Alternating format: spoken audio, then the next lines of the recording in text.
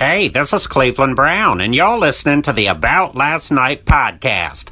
I guess your TV must be broken. Ha ha! Just kidding. Actually, I'm not kidding. You're bored. Well, the weekend's over, so it's time to chat about it. Got a midget and a Jew, so why don't you sit down and listen to our dope podcast during lunch, dinner, or breakfast. Brad Williams and Adam Ray are here for you any time of the day. So come on and treat yourself right. It's About Last Night. Best of moment number 18 from Mad TV, Curb Your Enthusiasm, The Dictator, and his new show on ABC splitting up together, The Always, it's crazy. I just said it like walking. The Always Crazy, Bobby Lee. Do you remember the first little person you ever met before Brad? Yeah, there was another guy named, no, he wasn't Brad. His name was Ben. Okay. And I worked at a Panikin coffee shop.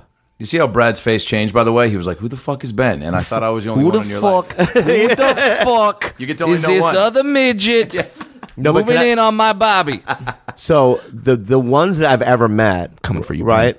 The little magical people that I've met, right, in my life, is Ben had tattoos like down to his wrist back in the early '90s, which is pretty, you know. It was a great time for tattoos. Yeah, but it was also new too. Oh, I right. didn't see a lot of people. It was just starting to happen, Right. And Ben, I worked with at this coffee shop, and he always had the hottest chicks I've ever seen. Like, I saw him make out with this pup and a 9 at a bar, you know, and I was like, what the fuck? Like, I was unfuckable.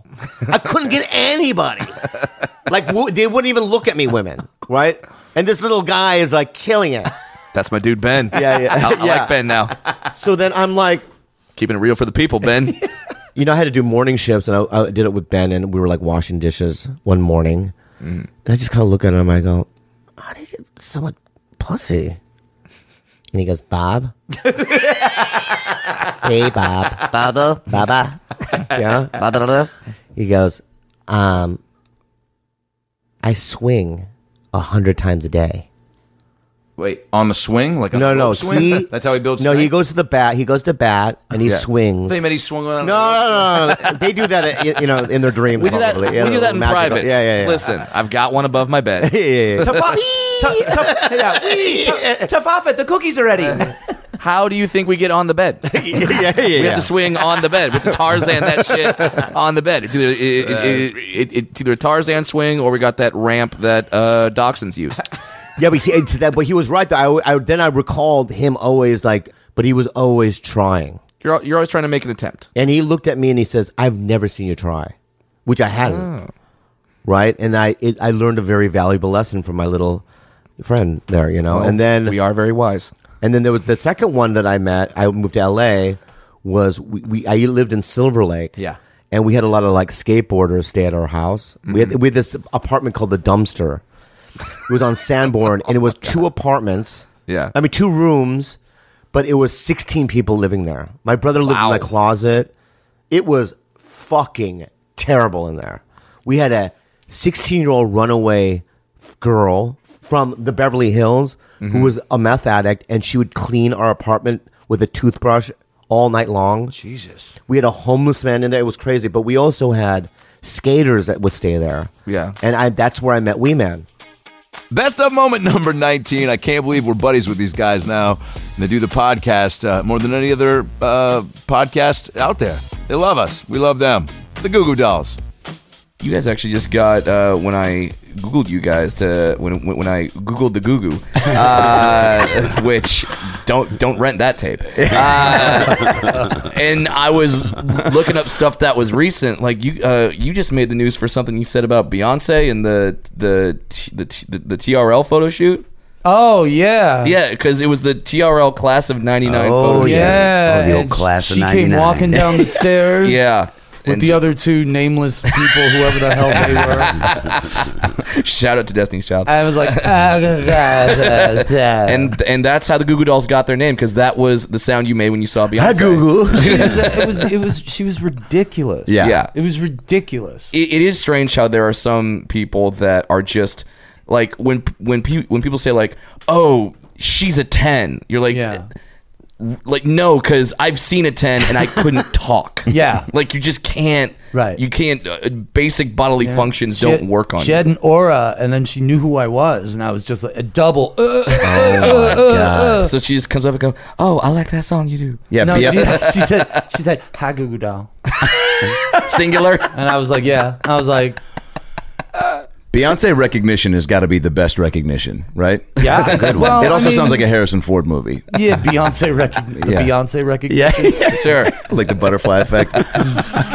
It is amazing to look back at that photo and see, like, that photo is 19 years ago. Yeah. And how many people are still popular? I don't know. Because you have you guys, you have NSYNC, which is like maybe like 3 out of the 5 guys, 4 out of the 5, yeah. you know, which is pretty good. You have Jennifer Lopez, who arguably might be more popular now than she was back then. Right. And who else you got? Christina Aguilera, Kravitz. Britney Spears, Lenny Kravitz, Kravitz. Diddy.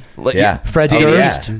You know, not everyone's still around. I was about to say, I think Durst was the only one, you know, that didn't stick around. Do you know what's crazy though? Yeah. I just learned this. Fred Durst directs movies. What? Movies? He directs movies. Yeah, I had the same reaction. He's directing a movie called Moose with John Travolta in it. What? It's Go so figure. weird. Right. I'm like, what kind of weird Scientology is going on? Yeah. There's something really bizarre happening here. Wow. I mean, yeah. I mean, you know, whatever. And God Yeah, I'll bless him. probably go see it. yeah, if it's got John Travolta and a moose, Yeah. As a moose. Finally. As a moose. that is crazy to look back. Like when you guys were going on TRL, that was like when it was in New York and the big crowds would form outside. Yeah. Like I'm 34, and for people my age, like TRL was everything. You would run home, watch the countdown, get so upset when the Backstreet Boys were beating Korn. And I'm like, no, Korn is a real band, man. Yeah. Write their own songs, play their own instruments, not this Backstreet crap. And now if you ask me what band do I have more of on my iPod, it's definitely Backstreet Boys. Backstreet Boys, really? Yeah. Wow. Compared to Korn. Well, some stuff ages better. I don't know any. I don't know any Korn songs. Oh, you know what? Thank you very much. I don't think you've lived. I've heard them. I know I've heard them. Yeah. We did play with them once. We did play. Yeah. We opened for Korn once. Yeah. That was Oh shit, where? a really horrible miscalculation. Yeah, I was gonna say that those genres of music don't exactly in blend. Phoenix. In Phoenix, So everyone's And hot. they were throwing bottles and cans at the stage, and then they started the lawn on fire, and they were ripping seats out. Oh my God. So we were like, "Thank you, good night." Best of moment number 20 from Reno 911, Night at the Museum, The Odd Couple, everything. He's just a comedy beast, and starring with me in the Bellman movie coming out next year. It's Thomas Lennon. How often You do got you? a black wedding ring? Yeah, That's cool. yeah. But you're married to an Asian lady, Yeah. so that's confusing. Very. What race is she? I got to check my ring. Yeah. I've lost 2 wedding rings. You've lost Dang. them. 2. On shoots? At home? Yeah. Fucking other So- women? No. Yeah. Usually they just end up. Yeah.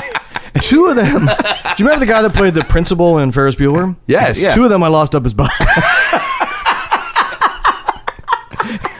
I mean, the guy's. I mean, he's a convicted. Yeah. Or I don't know. Yeah. No. Here's how I lost 2 wedding rings. So this wedding ring here, ready? Listen for the sound, guys. You're gonna love it. Okay.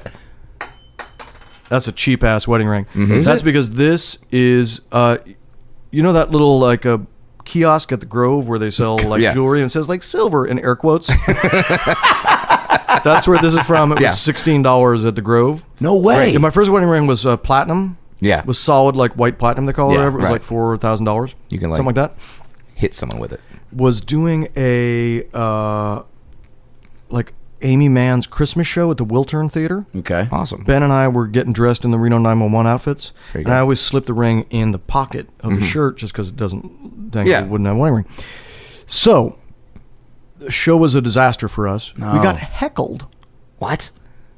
In the Reno 911 outfits? We're in the Reno 911 outfits. Come on. And some young girl on the upper balcony just goes, "Come on! Get on with the Amy! Oh, okay. Enough!" Yeah. Jesus. And we were like, it was really, really disconcerting. But in character, that's a fun thing to get to play with, yeah? No. No. It's like, no, don't like No, me. it was actually it was like 2 nights before Christmas. It was at the Wiltern. God. We got heckled by some drunk Amy Mann fan, which was like really weird. It just didn't feel right. And then we were like storming out of there because you know when things don't go well, you get out of a place real fast. You're like, fuck me, fuck you. Oh, yeah. Yeah. Ruined your Christmas. Yep. Dick in your, guess what? Enjoy the gummy bears. Christmas is ruined. Yeah. Go get home, and then I'm like, oh, fuck. And I'm feeling around. Oh, no. And then I go and I find the dangle shirt, and I feel in the shirt, and I get the pockets, gone. So somewhere backstage at the Wiltern Theater in LA, I lost a $4,000 wedding ring. Jesus. That was my first one. So then I do a genius move, which is I get an exact replica. Oh, good. I told my wife, I was like, hey, I lost it backstage at the Amy Mann show. And she was like, not only that, you also got heckled. And I was like, yeah, it really was a shitty night. Somehow the heckle. By the way, also they didn't validate my parking. So I lost $4,000 and $20. And earlier that day, some old Russian lady beat me out for the last mini quiche at mini Costco. quiche. And I'm still Look at me. fucking pissed off about it. So I get an exact replica ring. Heavy, platinum, $4,000. Same. I go to the exact same place. I'm like, just make me the exact same ring, identical, everything. They're like, great. I get it back. It's good and heavy.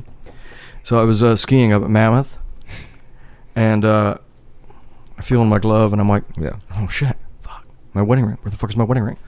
And I pull my glove off. I don't have my ring on, and I was wearing it on my right hand. I don't know why. It's just something I do.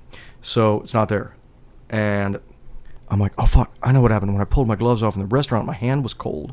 So it must have popped off down at that Yodeler restaurant down at Mammoth. Jeez.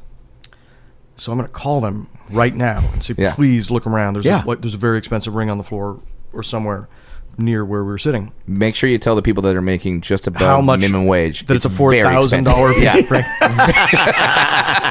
$4,000 ring. I literally it's worth more than your life. I will never think about it again. But if you happen to find it, shoot me an RT. So I'm like, I got to get my phone out, call the Yodeler. Yeah. I'm not going to tell him how much. Well, maybe, I don't know. Yeah. So I unzip the thing, pull my phone out, and your phone used to like have headphones that would attach to it. Yeah. Old iPhones used to have. So I pull the phone out, headphones are attached, and I watch, it was in this pocket, I watch my wedding ring go. I'm on the ski lift, by the way. I'm on chair 25. Oh, God. And it goes like that, and I just see it, like, remember the shot with the Frodo and the thing? Yeah. Yes. And it just went into the snow, like 50 feet down. Yeah. And then the rest of my day as I skied down there, and I took off my skis, and I just walked around trying to find it. You looked for it? I looked for it for hours where I thought it was. And every time people would go by, they'd be like, are you okay? And I'd said, I lost my wedding ring. They said, you should have a metal detector. Okay, man. Yeah. I happened to be skiing for the first time ever without my metal detector. What are the chances? Best of moment number 21. You know it from Saturday Night Live and so many cartoons. The one, the only, Melissa Villaseñor. Has there been like a musical guest that's been on the show where because I know Jay Moore would talk about that he would always make sure that he would see the rehearsals because because they have to do the full song even though there's like not an audience there. So like, do you make a point for some of the musical guests to be like, oh man, like Jack White's here this week, I gotta go see him? Yeah, I think. Who was I like really pumped about this year? You seem like last year I really loved Bruno Mars. Yeah. Oh, what shit. A psycho. Like, you don't... you're a No, psycho talent. Psycho talent. Yeah. That dancing and just like... Oh, he's as close to MJ I don't as I think understand. we got singing, too. I mean, like, I don't understand vocally how he gets those notes, you know? I've tried to hit some of those notes in the shower and just... You can't. I mean, you can't. Sorry, just picturing Adam in the shower. Oh, yeah. Sorry. That's 24 karat magic. Actually, I'm just in the shower. Who am I kidding? I'm in the shower going, do you believe in love? I want to play Cher in the Cher a Lifetime movie. Or like Cher's like a strange like brother who shows up being like, hey, can I get 50 grand to start a business? Adam, how about you? You said you believe about life after love. Well, I just got dumped and I'm looking to start a new life. Adam, how about you play Cher? I can't give you money. Adam, you play Cher, and why don't you give some advice to Gwen Stefani? Perfect. Thanks I'm kind of broke right now. Yeah, well. Well, look, I'm glad you came over, Gwen, because, I've given a lot of advice to a lot of young singers. Yeah. And how much money do you have? I got about $2. Oh, that's not very much at all. You could get a chicken McNugget sandwich. Or just the nuggets by themselves. I haven't been to Mickey D's in a while. I like the chicken nuggets. I'm more of a Dairy Queen lady. I always like to pull up to the drive-thru and go, do you believe in 2 spoons in that blizzard? Because I'm looking to share with a friend named Gwen who can't afford her own food. Gwen, maybe have you thought about getting a side job? Yeah, I was thinking maybe Pet Boys. The auto shop? Yeah. What does your resume say? Have you met my husband? Hitting a wall. Have you met my husband John? Have you met my husband Jason Statham? Wait, they're trying to bring me into this. Sure, I thought we would agree to we would just keep our relationship silent. I'm fucking Jason Statham now. You got me right here in front of Gwen Stefani. You gotta find yourself a sugar daddy, Gwen. I got Blake. Oh yeah, that's great. Me and Blake should go do kettlebells sometime. Yeah, I dust off his cowboy boots. she does. That's right. Hey, y'all, I'm Blake Shelton. Hey, Blake. What up? I can tell you guys really have a fruitful relationship. Oh, we know everything about We know one. everything about we each know other. everything. We We finish always each other's sentences. Like, what's my favorite type of food? Hash browns. See, what's my favorite type of Wool socks. See, I don't even have to say what's my favorite type of foot cover. I call socks foot covers, by the way. And what's my favorite food? Cool. Roast beef, tuna, Yep. together. Yeah, you just don't. I don't tell anyone. Nobody knows that No one about thinks Gwen. I just eat salads. People see pictures of her in Us Weekly eating salads, and they're like, the stars are just like us. Well, you don't fucking know that she Once like. I went to Oklahoma, bring on the beef. See? Blake, I have an overwhelming urge to punch you in the face. Well, every day. I've got a very punchable face there, Jason. Best of moment number 22 from Workaholics, and I'm dying up here. He helped come up with the story for Quick Fat. It's Eric Griffin. I think the reason why people like podcasts, by the way, is because we need human interaction. Yeah. So like people think that tweeting and texting and we're not connected. That's why FaceTime is becoming more big, and like why you FaceTime a lot. Why people send my girlfriend, she's it's like, hey, give me a warning shot. You know what I mean? Oh, well, dude, let me set up the hotel room at least. Let me get myself together. You know what? Let me tell you what's wrong with it. By the way, what's wrong with it? With my girlfriend, she'll be in her car driving. She'll just have her phone sitting in the wherever it's connected to. She's not even looking at me, right? Yeah. But we're talking FaceTime. No, right? hey, guess what? Let me be playing video games. Let me be playing video games while she's. Yeah. You're not looking at me. Yeah. Why aren't you? Watch me you're drive. not giving me attention. You're not giving me attention, or whatever it is like that. And I'm like, what about when you were driving? Well, at least she puts it in the console. My mom will straight up hold it while she's driving. And I'm like, hey, Mom, I want you around for a while. Yeah, as long as possible. Yeah. You're getting in the way of that. But I just need a little warning. Like, give me a little like, hey. Hey, FaceTime. Are you available to FaceTime? Yeah, FaceTime in 5. Ever been FaceTime attempted by someone you haven't talked to in like 5 years? Oh yeah, like how isn't that dare insane? You? Yeah, are you out of your mind? To me, that might be the most insane thing you can do as a person. Yeah, like, that's where you want to jump to. We're gonna go from zero contact to FaceTime, like bitch. Oh my god! Like, you want to do the equivalent of just bumping into each other on the street? Now it's like, oh shit, I have to have at least a 3-minute conversation. Yeah, this would at be least. like you bump into someone on the street and then you go on vacation. Like you leave. Like, hey, you want to go to Paris? Well, I don't have any bags.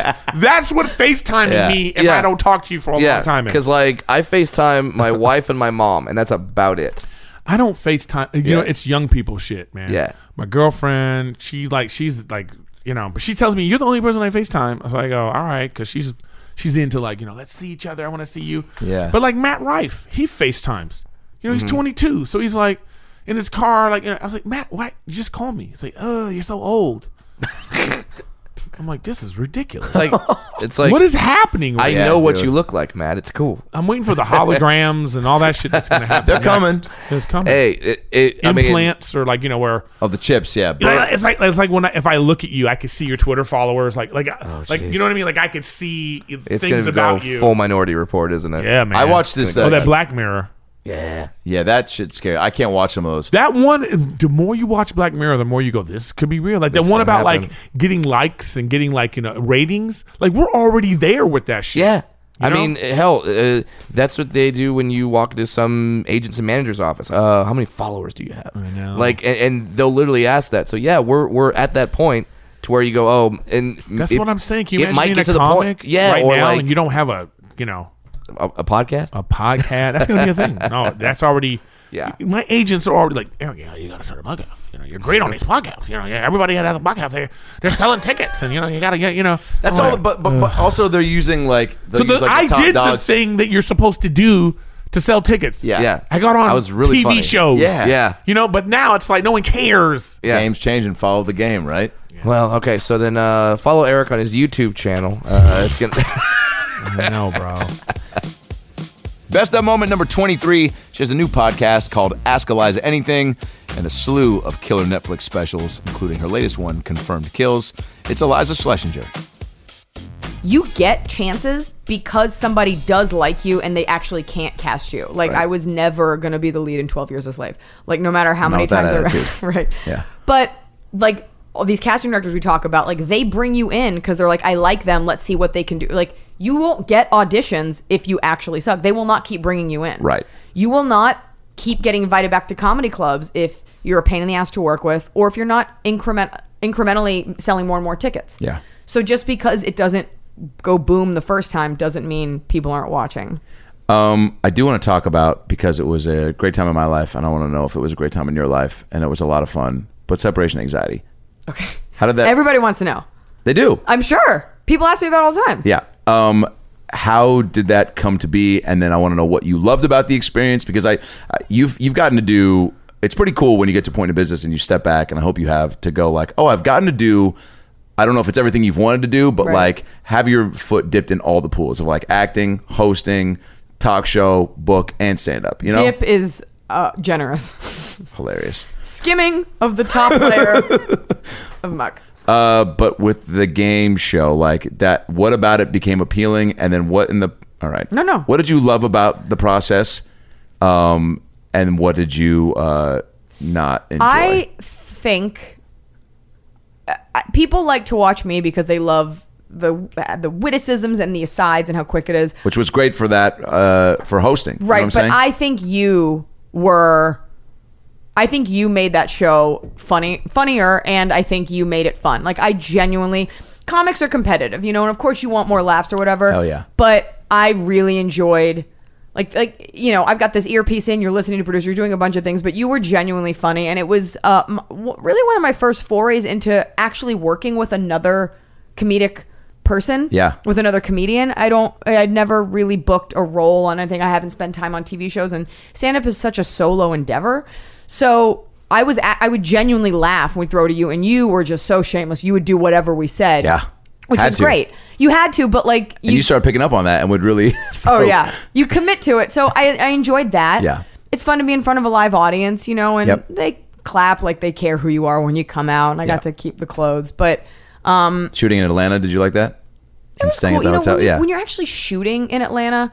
You're bust in and out. Like, you come to work, I think we did a couple spots while we were there, but for the most part, like, it's not like you have days to yourself, you know, because we were there just to shoot that show. Yeah. And it was an ordered set. It wasn't like a TV show where I was in every, I was the host. Yeah. And like 3-4 episodes a day. I mean, that was crazy. The producers were nice, and I had hosted pilots before. I'd hosted Excuse. So okay, so you were comfortable in that just arena of uncomfortable in the discomfort of standing in heels and doing stuff, but it was fun to work with you and to have like that energy of a live audience. It wasn't like in a vacuum. Did you like the banter with the contestants? Like, yeah, you know or what is I that actually tough? did like? I never think about the show, to be honest. Yeah.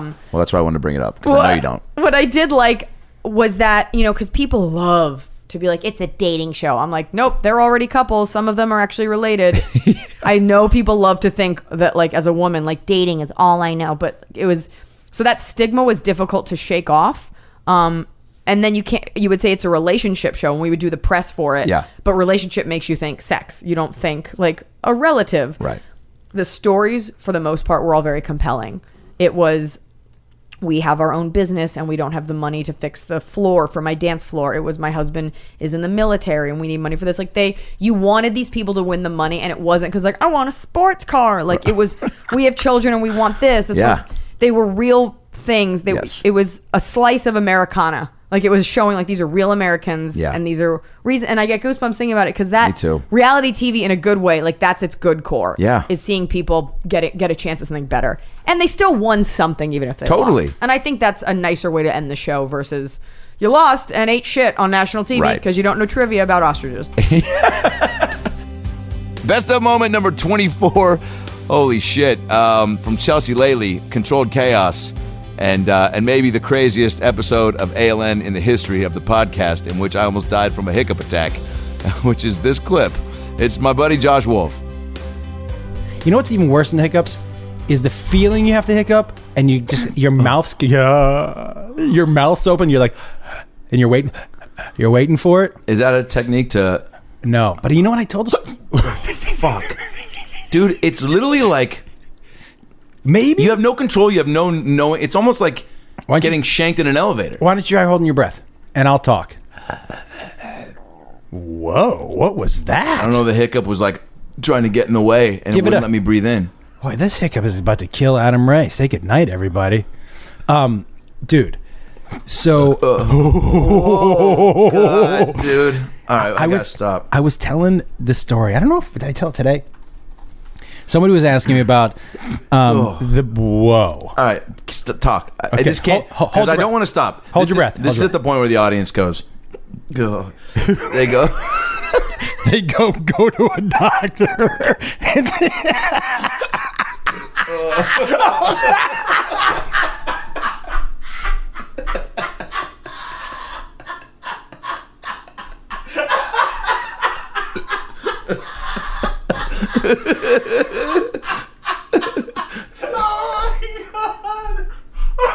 Guys, I can't believe I wasn't filming that.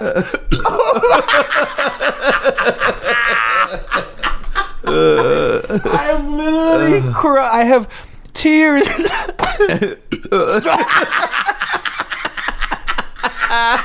It's too much. Oh, my stomach hurts. Oh my God. Oh, I'm crying. Dude. Whew, that is some grade A entertainment. Adam Ray, thank you so much for that. I've never seen somebody laugh so hard. Oh, dude, that made me... Why is it making that noise? What's in my stomach? I haven't eaten anything today but a fucking banana berry smoothie. But why is it making 3 different noises? Sorry, dude. You're sneezing, burp, hiccup. What was it? The hiccup, sneeze, come fart? I said hiccuping, sneezing, coming up. are the things that you can't control the most in life. I honestly might throw up. 4 original Planeteers. Where hiccup, sneeze, come, and fart. It's the weirdest sounding hiccup. Oh. Because you really sound like you might throw up at some point. Dude, it's deep and it feels awful. Oh my God.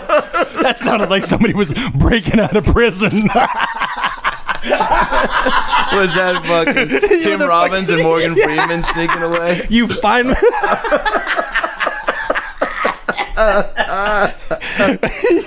Oh shit! Andy Dufresne.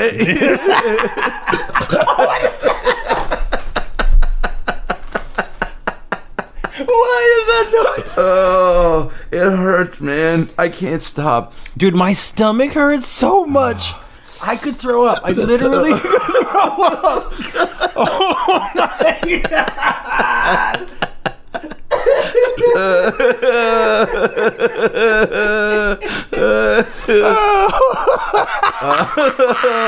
I'm a grown man. I know. Oh, dude. I'm sorry, man. What? No. I mean, you have the old Jewish guy noises down. I know. This might be the shortest podcast. This is not good, dude. This is not good. I can't stop, dude. Oh my God. Are you okay? Are you okay? Are you okay? Those noises are so weird.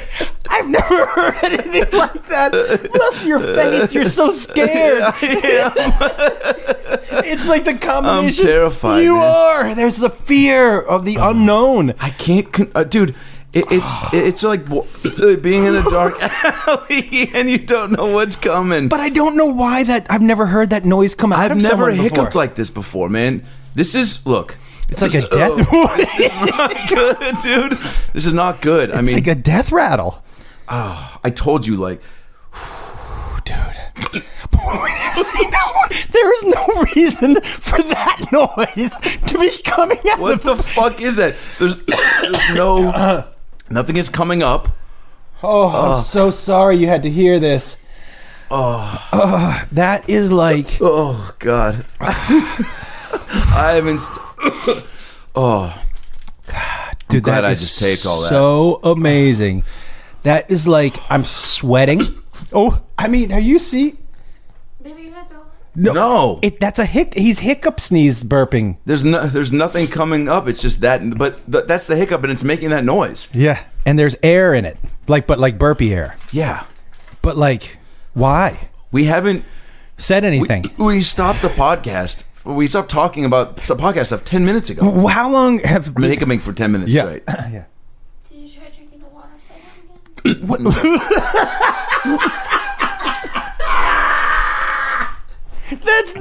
How would you describe that noise? It sounds like you're like about to throw up. Yeah, it's like a. All right, we gotta just try to move on. Okay, I want to play you. Yeah. Maybe we try this. Can I play you a song I've been doing on stage just to hear your? I would love that.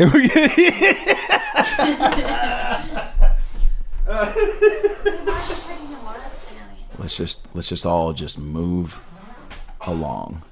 It's pretty amazing. I mean, it's what is that? I don't have a way. It's not, and what's so crazy about hiccups is that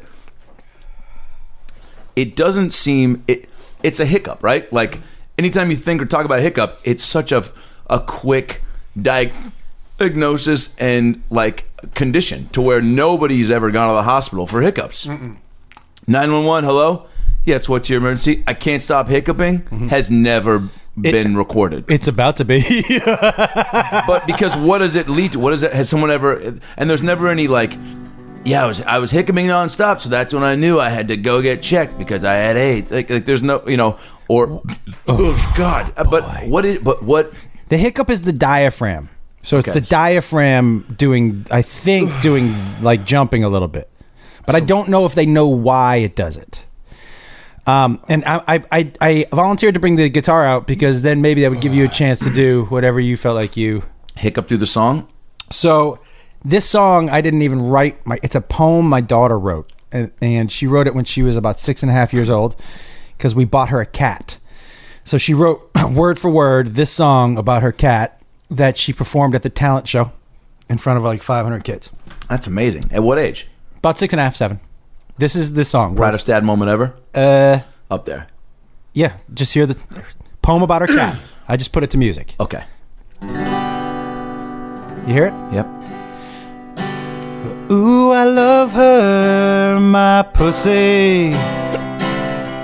In front of the school. I like to hug her, my pussy. Yeah, my pussy likes to run around. My pussy, she makes the cutest sounds. And my pussy, No, she didn't. she can be scary. My pussy, She's ahead of her time with this. she's really hairy. Oh, no. My pussy. Oh, that's the one. Wait. Oh, no. My pussy likes to sleep on my chest, and my pussy, she likes my brother best. My pussy. Oh, God, no. She's as fine as she can be. Yeah, she part of the family. Well, that's sweet. And she likes to sleep all over the place. Ooh, my pussy, she'll lick your face. Ooh, my pussy, she'll lick your face. Dude.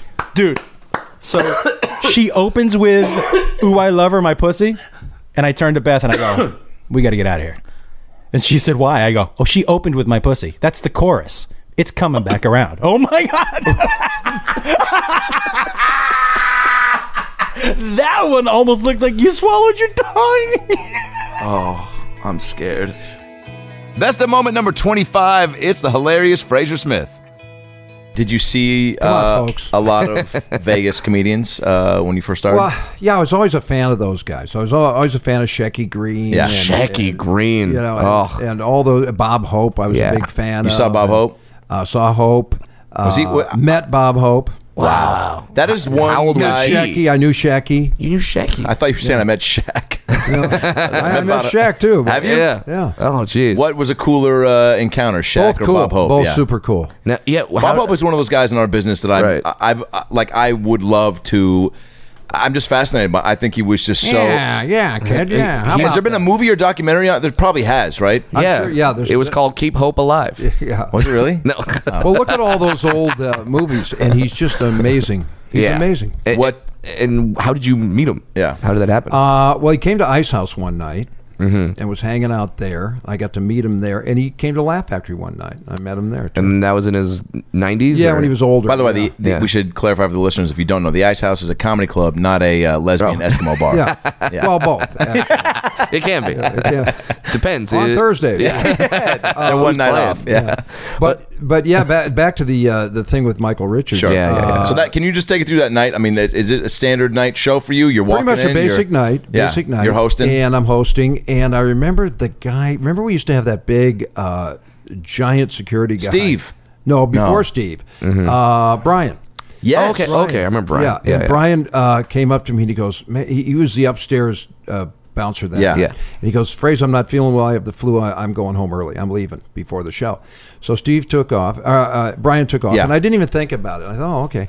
So we're doing the show, and I brought up Johnny Sanchez first, and then I brought up comic. Sully McCullough, both really good comics. Great comic. And then Sully and I are upstairs, hanging out in the lounge upstairs, and we're kind of half watching the show on the, like TV we do on the screens, monitor, and talking about other stuff. Yeah.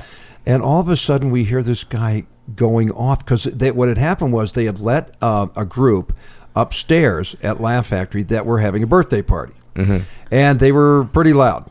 Got it. They were loud. And they weren't really heckling, they were just loud. Yeah. And there's only, as a comic, there's only so long you can ignore that. You eventually have to say something. Yes. Yeah. But hopefully not what Hopefully he you kill said. it with kindness. I mean, rule of thumb, if you're teaching a comedy course on how to handle noise, number 1 through 5 on that list should be don't scream the N-word. Yeah, that would be number 1. Well, and really, I guess what you do is to diffuse that is just, kill them with kindness. Yeah. Be friendly. So you heard the screaming from the stage or from the audience? Well, kind of both. Okay. And we look up and he's going off. You see him just pointing up and we're screaming. Stunned. It was like we're stunned. Because also you haven't seen, look, Michael Richards, saw him 2 weeks prior at the belly room of the Comedy Store, and I'm talking to him, and he's like, "Hey, yeah." I was like, "Oh man," I was like, "Big fan, man. You going up?" He's like, "Yeah, I don't really have an act though. I just kind of get up there and I wing it, and I'm a little nervous." I go, "I think you're gonna be great." I go, "Have you just been getting into stand up?" He goes, "Yeah, well, I was on a show for a while." I go, "Oh no shit. What was that?"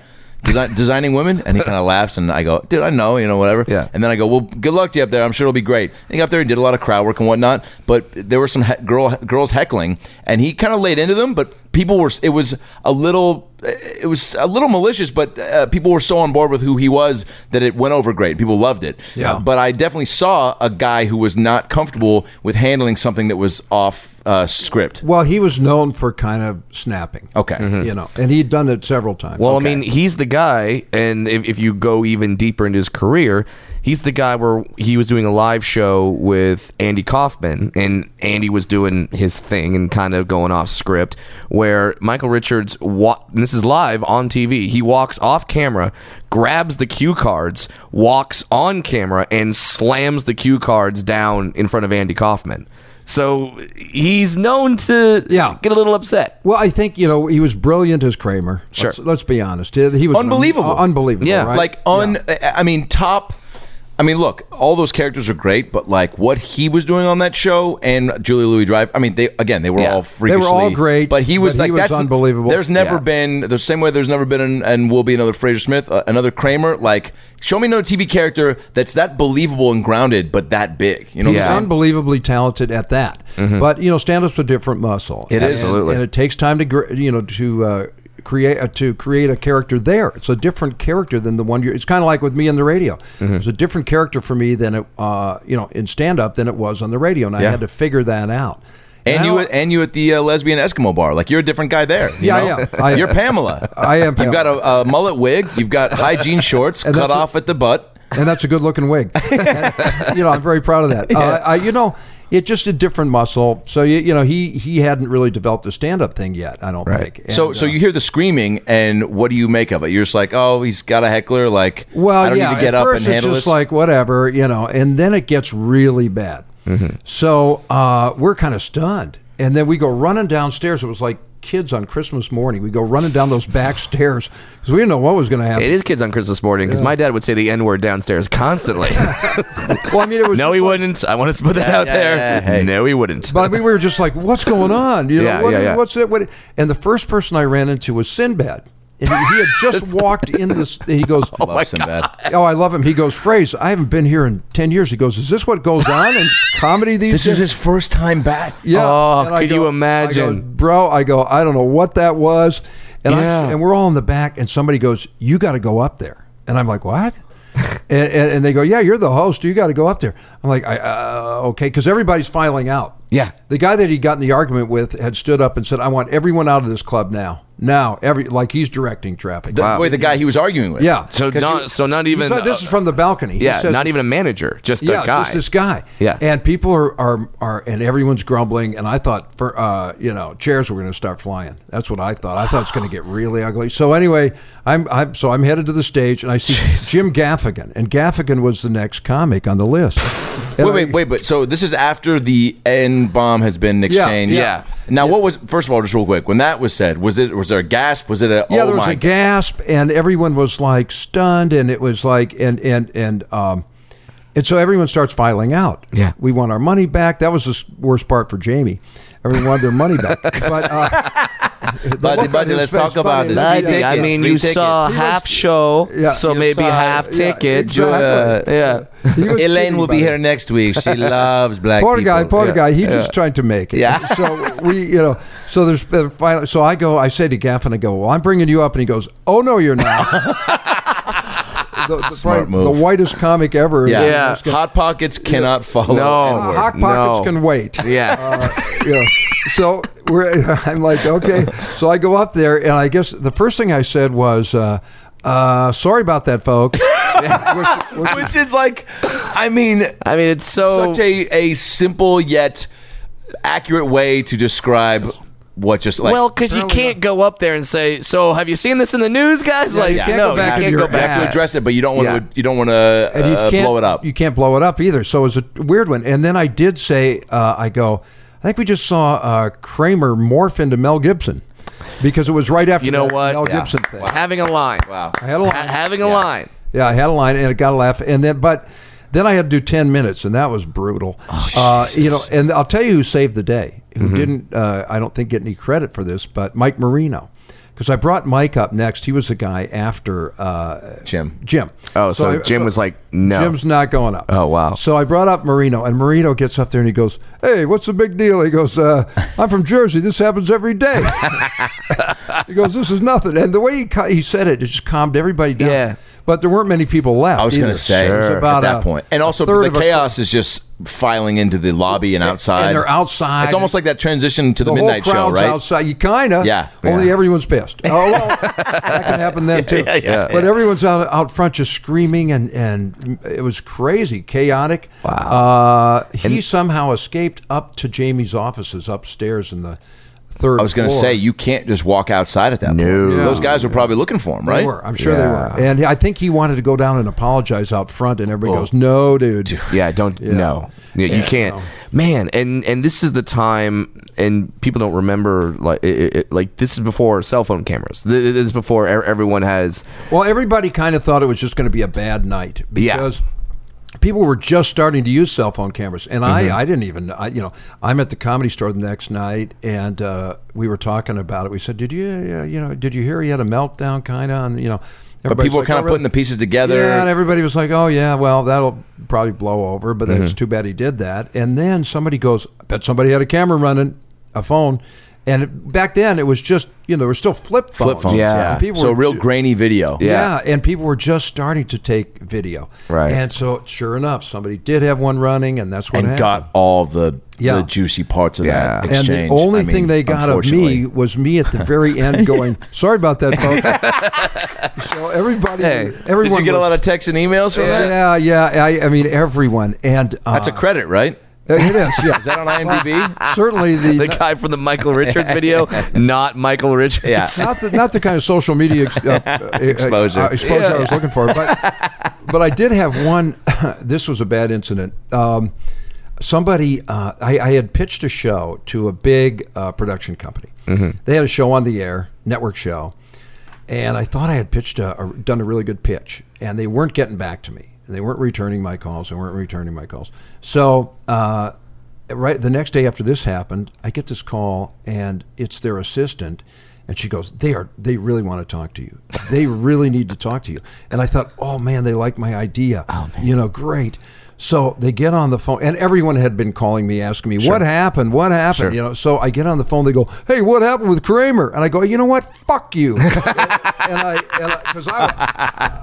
by the way, for those never did sell that show.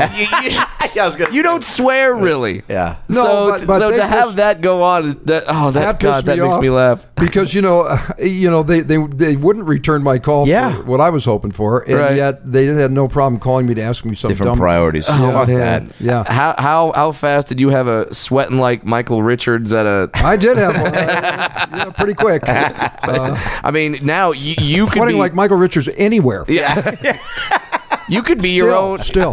You could be your own sweating like joke, where you're like sweating like Fraser Smith, having to follow Michael Richards. Yeah. Best of moment number 26 from Cash Cab, Comedy Central, The Tonight Show. His stories are just some of the best that you'll ever hear from a comedian, and he's just a great dude. It's Ben Bailey. Oh, I just left. You just went. Broke up with a girl. Yeah. For like the 5th time in a week. Same girl, it was back and forth. Of course. Sure. And I said, fuck this, I'm getting out of here. And I literally threw some shit in a backpack and drove to Newark Airport. No way. At like 4 a.m, wrote a bad check to Continental Airlines. I used to joke that my check put them under because they went bankrupt. Like 2 weeks later, the whole airline went bankrupt. I was like, that was my $440 that took them out. That's good. That's gonna be an interesting Cash Cab question one time. Like, who was the man who bankrupted Continental Airlines? Surprise, me. The driver. That was back in the days when you could just write a bad check. Yeah. And they were just kind of fucked. Yeah. That's great. That's insane that you could I don't. Got me the ticket. Got me on the plane. You just walk up to a plane and be like, here's a piece of paper that says maybe I'll pay you back. Yeah. And then they're like, all right. And they were like, okay. Hop on the plane. I got on the plane. It was 5 a.m. I started to sober up while I was on the plane. I started to panic. Yeah. Like, what am I doing? I'm on a plane to Los Angeles. I don't even know where I'm going to go when I get off the plane on the other end. Jeez. I started to panic. I started to close my eyes and try to imagine it was all a dream and that I might wake up. That's how panicked I was. Oh, wow. That I might be able to close my eyes and wake up in my bed. Yeah. And I'm sitting there praying for a chance to get off the plane. Uh-huh. Please, God, give me a chance to get off this plane and I'll figure out my life. You know? Yeah. While I'm in the middle of that, this Japanese guy, like 2-3 rows ahead of me, jumps up out of his seat. We're taxiing. We're getting ready to take off. Yeah. Jumps up, pops his seatbelt off, jumps up out of his seat, and runs towards the front of the plane, screaming. What? In Japanese. Plane stops. Yeah. They find someone to interpret what the guy's saying.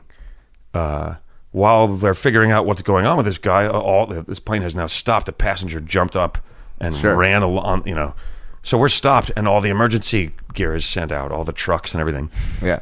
And here's my chance, man. This I'm praying for a chance to get off the plane. And you're just sitting there going, God, where is my sign? yeah, totally. Like the joke. I sent you a fucking boat.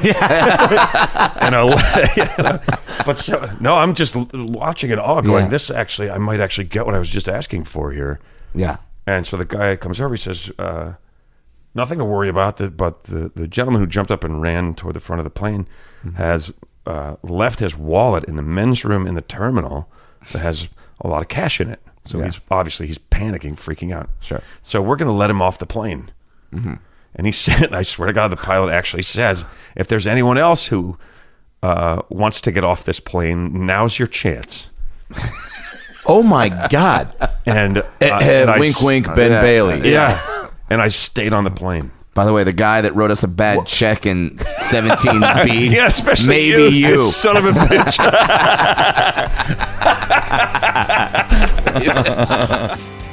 Best of moment number 27 from Superior Donuts, Comedy Central, the hilarious Rel Battle. I hosted like a show and I told jokes on the show, so I guess you can count that. But I didn't start till I moved here, and I just got fired from Cheesecake Factory when I got here. I worked Cheesecake for like 6 weeks. I got fired on my just way. Right when you memorized the menu. Exactly. Exactly. Because that menu. I mean, I knew like gumbo. I knew like what's in the sauce in the gumbo. You know what I'm saying? That's a scroll. That menu. I knew the calories in that bit. Like it's I was a there. fucking novel. You got people there like, hey, I'm only at appetizers. Come back in like 2 hours. Then they'll get to entrees. It's ridiculous. It's ridiculous, and I learned it. And I was on my way home, and I got fired. Son of a bitch. Driving my roommate's truck. Wait, they fired you through text or a phone call? I went and I was bad, man. I didn't know how to serve tables. I just got a job because I got lucky. Well, you were charismatic. I was charismatic. Yeah. The tables all said he's a really nice guy. It took us 2 hours to get our water or whatever. Yeah, that's fireable for sure. I just wasn't good at it. He brought us a knife to eat soup with. Yeah, you're like, all right, we like him. The orders, I'd be like, "What do you want?" And then you want no tomatoes and what? You know, I just wasn't good at serving. And on my way home, I'm driving my roommate's truck. I'm pissed off. I'm like, this shit ain't gonna work. And then I see the ha-ha, and I just pull over, go in. This young lady's on stage. I don't know who she was. She was on stage hosting, and she was shit. And she gets off stage. I see somebody give her $25. And I go, oh, I'm funnier than that. You know. And that was it, bro. And really? I went back the next day and paid Jack $20 to go on stage, whatever the hell it was. Inflation. It's probably like 25. Man. Yeah, for those who don't know the ha-ha system. Yeah, that's crazy. Wait, so what? That sounds like out of a movie. That literally, like I mean, that happens down on your luck. You see the ha-ha, and you just had an aha ha-ha moment. Because I never. Jesus Christ! All right, I gotta go. Have a good night. I don't think I've ever been depressed before. So that was my first time not succeeding at. Because I didn't know. You think we moving to Hollywood? I'm about to be on in a month. Yeah, fuck yeah. So I got a job in like a month. Cool. I get fired 6 weeks later, and I wasn't even doing anything but working at this job and just trying to meet a girl in LA. Trying to, and on my way there, I go to Ha-Ha. I see comedy. I go, everybody here sucks. I think I'm kind of funny. You know what I mean? It takes you need that. People suck. You need people, dude. No kidding. You need every piece of validation and confirmation and just encouragement. Yeah. And even if that does mean seeing somebody bomb and just giving you, because I remember one of the people that I would go see early on was just going by myself to like the Laugh Factory, the Comedy Store, and seeing people crush. And I was so intimidated because I was like, I'll never be able to do that. Yeah. I was like, is that what I'm supposed to do? Not knowing that you're going to develop your own point of view. I remember seeing Dane crush at the factory, and I was like, I don't know if I have that type of energy in me, not knowing that I'm going to be my own person, but if I had like walked in and seen not that, I probably would have been I probably would have started sooner because I would have been like, I probably wouldn't work if I'd have saw Dane first, like his prime. Yeah, that's when I saw. Because I wouldn't have knew that's what you don't know that you got to grow in it. You don't know that bombing is part of the process. Yeah. You also don't know that you don't have to Dane crush to be a good comic. No. I mean, because you know what I'm saying? If you only see Jordan and you think like that's the only thing that basketball is, we would never have Sasha Vujicic. Yeah, I can never do that. But yeah, you see a Mark Madsen or a Sasha Vujicic or an Adam Morrison, or I'm just 10 a year. I'm just naming white guys. Yeah. You're like, yeah, okay, I could do that. I could do that. Yeah. So yeah, that did help me out. And Fu? Yeah, Fu was there the very first night. Wow. I remember that he was there the very first night, and then I just start getting in the system. You know how it goes. What did you talk about when you first got on stage? I mean, you know what's funny, man? Because you've been writing, obviously, so you must have had some sort of nuggets of something laying around. It's hacky now, obviously, and I'm not trying to take credit from anybody else. I was talking about Bill Cosby raping women that early. Whoa, really? Because it's been out for years. It has. But it's before Hannibal. It had been out for 5 years before. Well, how did it get buried? Because he's Bill Cosby. He's Bill Cosby. And people would go to news sources and they'd be like, no, we're not taking on Bill Cosby. Yeah.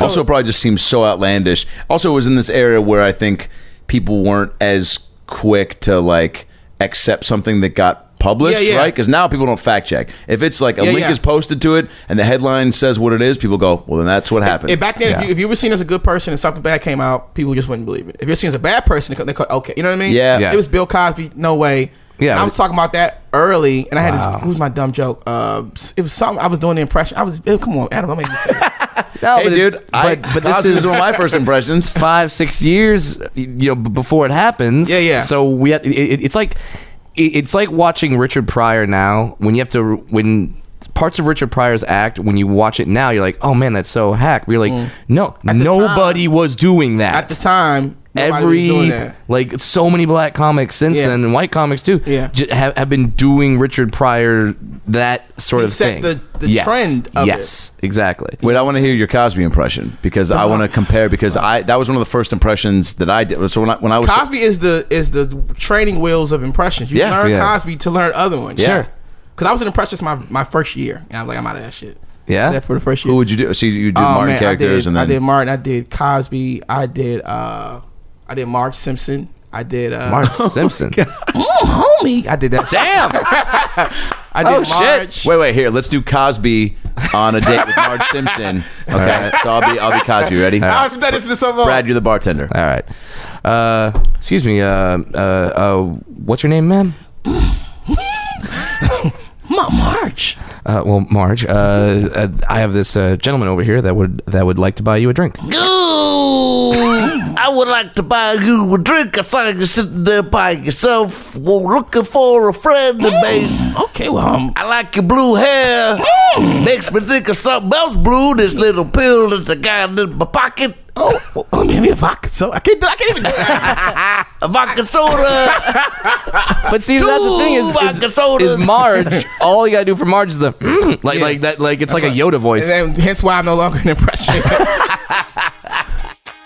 Best of moment number 28 from the Netflix show Glow. It's Jackie Tone. All right, we can do this. Do you want it? Is that the right key for you? Yeah. Let me check. Yes. Also, just for the future, for any of the aspiring singers out there, the way to check if it's the right key for you is to go Yeah, that is the way. Yeah. But this is a comedy podcast, but also, you can walk away being like, well, now I know how to warm up. That's how Darius Rucker does it from Hootie. So, Guys, you mean dude, from country stardom solo? No, we go from Hootie here. This is a Hootie My house. Darius comes in the form of Hootie. My Darius comes in the form of a rocker. 5, I think that's good. Years and my life is still trying to get up that great big hill of hope for a destination. Ooh, I realized quickly when I knew I should that this world was made up of this brotherhood of man. For whatever that means. Here it goes. And so I cry sometimes when I'm lying in bed just to get it all out what's in my head, and I'm feeling a little peculiar. Yes. Wait. Step outside and I take a deep breath and I get real high and I scream from the top of my lungs, what's going on? Oh, and I say, hey, yeah, yeah, yeah, yeah, hey, yeah, yeah. I say, hey, what's going on? One more chorus? Ooh. Yes. Ooh, ooh,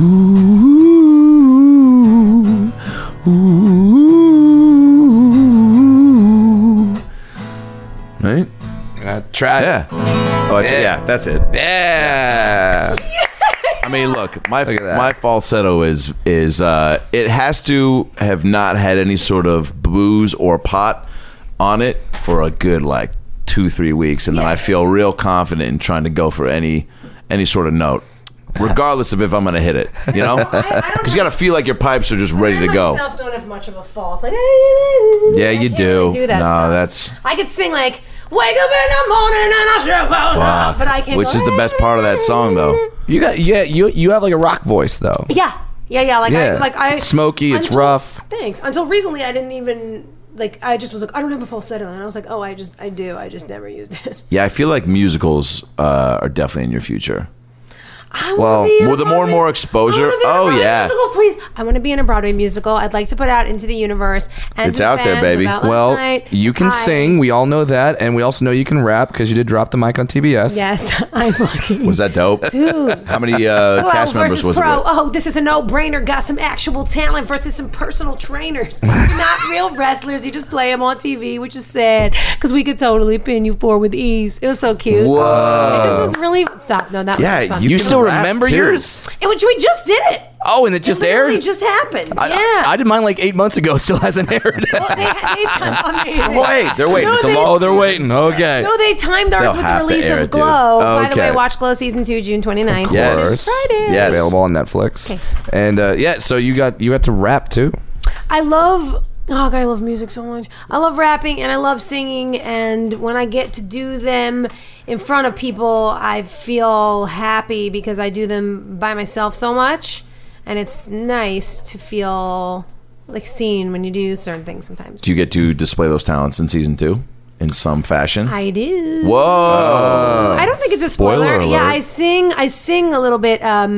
There's without saying too much, there's something music. It's not a musical episode by any means, but Right. something musical happens in one of the But episodes. you're still wrestling, so and I do get to it makes sing. sense that you would have to maybe do that for a character thing or Right, discover something totally. or you're the singing villain or whatever. right. So yeah, that makes sense that something like that would go down. And it's they're really the writers of our show, Liz Flehive and Carly Mensch. They're they see what we can do. There's a girl on our show, Sunitha Mani, and she's in a ridiculous trio, lady comedy dance trio called the Cocoon Central Dance Team. What? And they're just the battiest, hottest, weirdest 3 girls in New York. Literally, they're in a weird, they just do weird shit, and it's so funny and so weird. And they're in these, it's insane. Anyway, they know Suni can dance. Yeah. So they wrote it into the show that Arthi, her character, dances. That's 'Cause great. why not utilize that you have this Use all the weapons. mean right. And it makes the show look better because it makes her look better. And that's how I feel. I think they do that. They understand. I think they understand my timing. When I steal Ruth's shoes, it's Steve Martin said you'll use everything, and that you've obtained through life. Yeah, it's God, true. It's so interesting. I mean, especially now with writing a lot. I'm writing a lot more too now. Yeah. And it's every story I forgot is flowing back to me, and I'm that'd be great for that'd be great for this, and it's just you do really. You realize how much more vast your toolbox is too. I think when you're in a creative field, because you're just You have to. If you could start a band, if you could start a band called Vast Toolbox, that'd be great. I can't wait to listen to this podcast because I have to actually write down all the things that we said that would be like dope. Yeah. That would be dope titles. There've been a lot. Shit. Yeah. Well, my brain goes to Papa. My brain comes with Papa. What no, is my it? brain goes to Papa. My brain goes to Papa. Because you said, "What's another Tom?" Yeah, and then the "What's in your Jew?" or no, what Jew is in you? What Jew is in you? What's in your Jew? Gilbert. What's in your Jew? Best of moment number 29 from The Office, and a pilot that we don't know if it's getting picked up yet that I shot with him. The hilarious Andy Buckley. We'll do Rebel Without a Cause. I'll get that red jacket on. You're gonna, man. And so then I give her Mike. So give me your card just in case something comes up. And then she calls me. That was like September, October. She calls me in January. So 4 months later, Buckley, I think you should come audition for this part. I can't believe I found your card. It was like at the bottom of a file, but it's to be the CFO on The Office. You watch The Office? Yeah, it's great. I think they'll like that you're like a finance guy, blah, blah, blah. You should come in. So I go, I'm just excited to do the 2 scenes, and I work with Nancy and get all, like, I know what I'm doing, and I'm all, excited. Get to the audition. The good scenes? Yeah. And did your work in the financial world, like, was it a easier transition? It just is like, okay, so he's the serious guy. Like he's not joking around. So just play it like a guy would. And but it's so funny that whole if there's actors listening, you go, and so I leave work. I'm like just a guy at work, and I'm all set, and like I'm not thinking about anything. Then I get there, and I'm in the waiting room, and there's like 10 fucking guys, and we all kind of look the same. Yeah. And it's like, oh fuck, why am I here? Like this is not going to be me. Jason Bateman, Forrest Whitaker. Bateman's there, Whitaker's there, Glenn Close, Close is. Dude. I can't believe she didn't get it. But then Chip Eston comes in, and do you know Chip? Yes. Super great guy, and I had worked with him on a show that he was a regular on. I did a guest thing on years before about like flight attendants. That was a lot of fun. But so I knew him like, oh fuck. And Wings? No. I'll remember it before the 2 hours and stuff. and We're going then 5. And then Rainn Wilson comes out, and he knows Chip, and I'm like, why am I fucking here? Like, there's no way I'm getting this part. And luckily, he says to Chip, he's like, hey, I told him about the other part too, because that's going to be like 6 or 7 episodes, so you should read for that part too, which is the part he ended up playing, like the guy who ran the other branch, Josh Porter. Yes. But so, like, you get the whole negative things in your head. It's like, why am I here? You're like, this is what I stepped away from it for. Just dealing with all the bullshit, right? And then I said, all right, I'm here. What am I doing? What am I doing in the scene? Okay, here, and then you get back to your quote, the acting that you're excited about. Anyway, do it. They hire me. A year later. So that was it. They hired you in the room? No, but they call the next day, and then I do it. It was awesome. Nothing happens. Like a year later, they call me, and I end up doing a few more episodes. Then a few more episodes the next season. Then the writer's strike happens. But then after the writer's strike, holy shit! Like that's season 5 and 6 when they started using me. I did like the bulk of those 36.5 episodes. Those 2 years. Yeah. And then I like that you mentioned that you played it like as the straight guy, as the straight business guy, because when you're on a show like that where every character is so defined and sort of outrageous and large, like you almost can't come in and just be another crazy character. It's just not going to work. Right. The already defined characters need someone to bounce off of. Yeah, and I guess that was the whole thing. He was the straight man.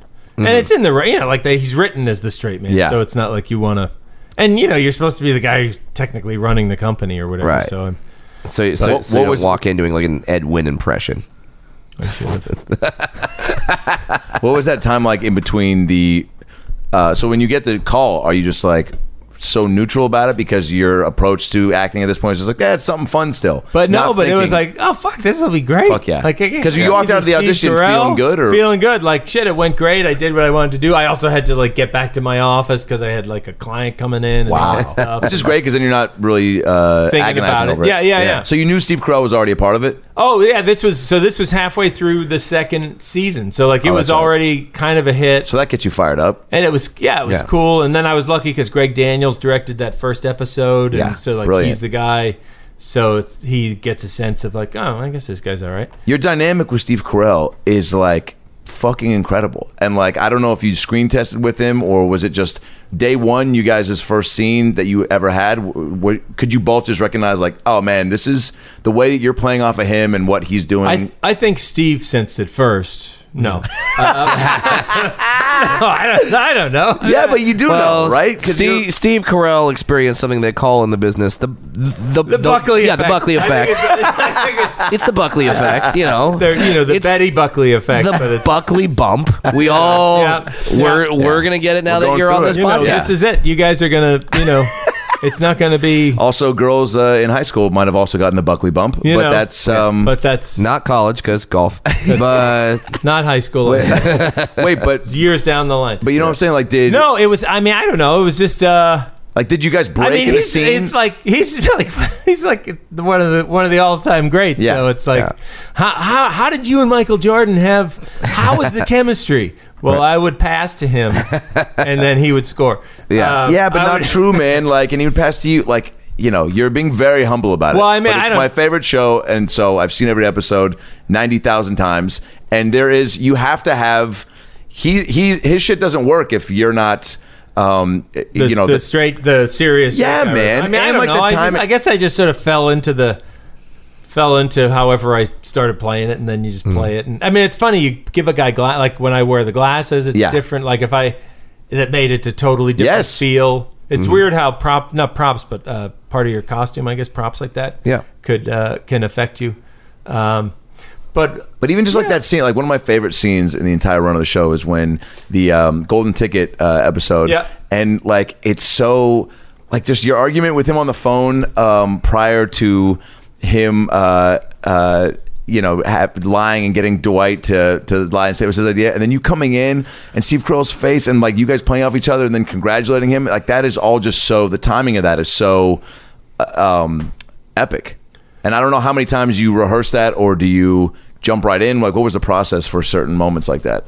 I guess, like table read and then you rehearse the scene. Yeah, I'm trying to think if I was going. I eventually started going to the table reads, but I didn't like initially. Maybe by then I did. Yeah. But I don't even know. But no, you kind of rehearse the scene. It's funny. My memory is so bad. No, I got it, Alan. Let me tell you. You rehearse it, and they get the cameras there and everything. But then it's more just as you're doing it, I guess. And I mean, these guys are all like spectacular at it, so it certainly makes. Do you feel intimidated jumping in, or are you like, no, I know what I'm doing? I never really felt intimidated. Isn't that so crazy? I never felt intimidated. I've only felt intimidated a couple times acting. This pilot I just did, this Girls Code thing with the guy who played the MC. Keep going. This guy brought it. He did this leg kick, jump kick. Fucking no, you were funny. Thank you. Adam and I worked on a pilot that we hope gets picked up. Yeah, man. Girls Code that he was spectacular in. But no, the only time like I was never like I got to do the other guys like with Wahlberg. Yeah, Wahlberg so good. I wasn't intimidated there. Yeah. Wow. I was intimidated. Just because I was nervous, I guess I'm not intimidated, but more nervous. When I did a Curb Your Enthusiasm this past thing, it's like, holy shit, it's fucking Larry and Jeff. Holy shit, I better be good. Yeah. Mm-hmm. And then on the house, that was with Will Ferrell with again. Will again, but all these other funny people. Yeah. And it was like Manzuka, like Amy Polo, like let alone like all the other people, like Nick Kroll and all this. Yeah. And it's like, fuck. Well, and that's one more moment where you kind of have to take a breath and go, oh, wait, no, I'm here because they know I can do this. And it's funny. I can do this. There's a point, you do it, and then you're like, okay. And then you just do it, and then you get a laugh, and it's like, okay. Yeah. I did it. Yeah. But those were kind of the only two times, I guess. And then I guess I was stood in the shower once with Michael Fassbender, and I got... Well, I mean, what? Bada bing. No. If you've ever seen the movie Shane, you know exactly why someone would be intimidated to be in a shower with Michael Fassbender. Nobody's made that joke in a couple of years. That thing is circle back around. That thing is the size of me. I have been mistaken for Michael Fassbender's dick. I've never actually even seen the movie. You will play him in the documentary. I'll play his dick. I mean, soft. Erect. I'm not big. You're enough. not working out. No. Best of moment number 30 from Workaholics, from the intern, from Game Over Man, Anders Holm. Like swimming, you don't become a pro unless you're like the top 40 dudes in the world, right? Yeah. NBA, NFL, like those sports are a little different, but like because there's a future. But I strictly went to college to swim, and then I was like, I'll hit class too, I guess. With no game plan afterward. Was there just a plan of like maybe swim coach? Yeah. Yeah. Yeah. You're like, I'm gonna just wear a whistle and get fat after this. Yeah. Wow. Which seems like which is probably also a great life. Dude, I had a bunch of there's some like swim coaches that have figured it out. Really? Yeah. They're just like, I work in the mornings, I got my day to myself, come back in the afternoon. Like, how You're hard around is the that pool. job? You're in the pool. You could just jump in if you want. It's a recreational. I mean, like when you're growing up, the pool is such a. There's so much positive connotations around swimming. Yeah. So like, I feel like you can't like. I don't know. Like your coach. Like, and how aggressive do you get as a swim coach? I get aggressive. Oh, really? I coached. So when I first moved to LA, so then in college I was like watching a bunch of movies. I was like, I'm gonna write a movie, and I started writing bad movies, and then I was like, I'm gonna move to LA. That's really what did it. Just watching movies and going like, this seems super fun, or these movies aren't that great. I could do that. No, I watched Rushmore and it's so like there's such a tone to it that you're like, a person made this. You know, it's not like watching Coming to America where you're like, man, they improvise that. Cool story. Well, not even improvise. Like as far as just like it's a movie. Yes, and like there's no like auteur ness to it. Yes. Although watching it back, you can argue that, but like you can really sniff Wes Anderson and Owen Wilson in that movie. It's it's in your face that you're like, oh, these are just some dudes who made this together. And then I was like, well, what would my tone be? What would my voice be? And then I started writing bad movies. Moved to LA. So then in LA with like a shit job, I was coaching at the Brentwood School. And so a bunch of rich kids. Yeah, a bunch of rich kids. Teach them how to swim. Yeah. And I was pretty serious about it. But I was like, on day one, I'm like, look, I know you guys have a bunch of sports. Everyone's just like going to go like see the coach and meet the people, and you're looking for stuff to do. I was like, but look, man, winning's more fun than losing. And if you put in effort here, I guarantee you'll be 10 times better than you were the day you showed up. And like that's the commitment I'll give to you if you give me a commitment that you'll be here and you'll give a shit. Well, I'm fired up. Fuck. Yeah, I mean, I'm like, what? I'm like, go. Also, you said it like that. I'm like, It's go a dude kick it being and like- smoke weed if you want to go have fun. Like, this is fun, but like at the same time, we're building something. You know what I mean? Like, you're clay, and I'm here to help shape you guys. But like, you got to chip in too. Like, let's go. And that's why sports are such a great metaphor for life, and Yeah. why everybody should play, even if you're terrible. Try that sport, so Yeah. at least you can be around that energy and that sort of like wisdom of like, oh, these situations translate to life, Right. You know, Right. And it's super rewarding as a job because there were some dudes who were already good that got better. There were some guys who had never swam that, you know, when you really like, you go, okay, I'm going to find out what they're really good at and kind of focus on that, build off that. And they got great. And they would leapfrog other dudes that had already swam. Whoa. Yeah. How cool was that as a coach, right? It was great. And here's what's fucked up. Not fucked up. Like you were like the Coach Carter to the. I was like White Shadow. Was that your nickname? Yeah. That sounds like a 1980s kids cartoon. It was a 70s basketball program. Was it? White Shadow, yeah. Come on, man. Do your research. Get your IMDb on. I know Hanging with Mr. Cooper. Yeah, okay. I know California Dreaming. No, there was another basketball That's show. it. Hang Time. Hang Time. Yeah. Hang Time. Coming together. California Dreaming was basketball, though, right? No, No, that was a a band. That was They like weren't Dude they Saved also by the on a Bell. team? Yeah, But their screech was like Buff. Yeah, Right. Yeah, his name was like Sly. It should have He just all was been. cut. It He should have all was. just been called "Saved by the Bell." Let's try to do this shit again. Because that was it. You're right, and I just want to say that next time I come back, we might exclusively be talking about Sly's body. It's fine. We can do a one-off. There was like an podcast episode about where they that. like had him like he took off his shirt at the lunch table. Yeah, and I then he's remember taking it off every episode. Yeah, after and then that. all the girls woo, and like you have to imagine what that reaction was like live for these girls, where they're like, "I thought this was the nerd. Yeah. Now he's buff. Right. Cool guys everywhere. Right, Like, perfect, perfect belly button. Yeah. Yeah. Every guy's like, yeah. Just go experiment with other nerds. See if they're buff too. Yeah.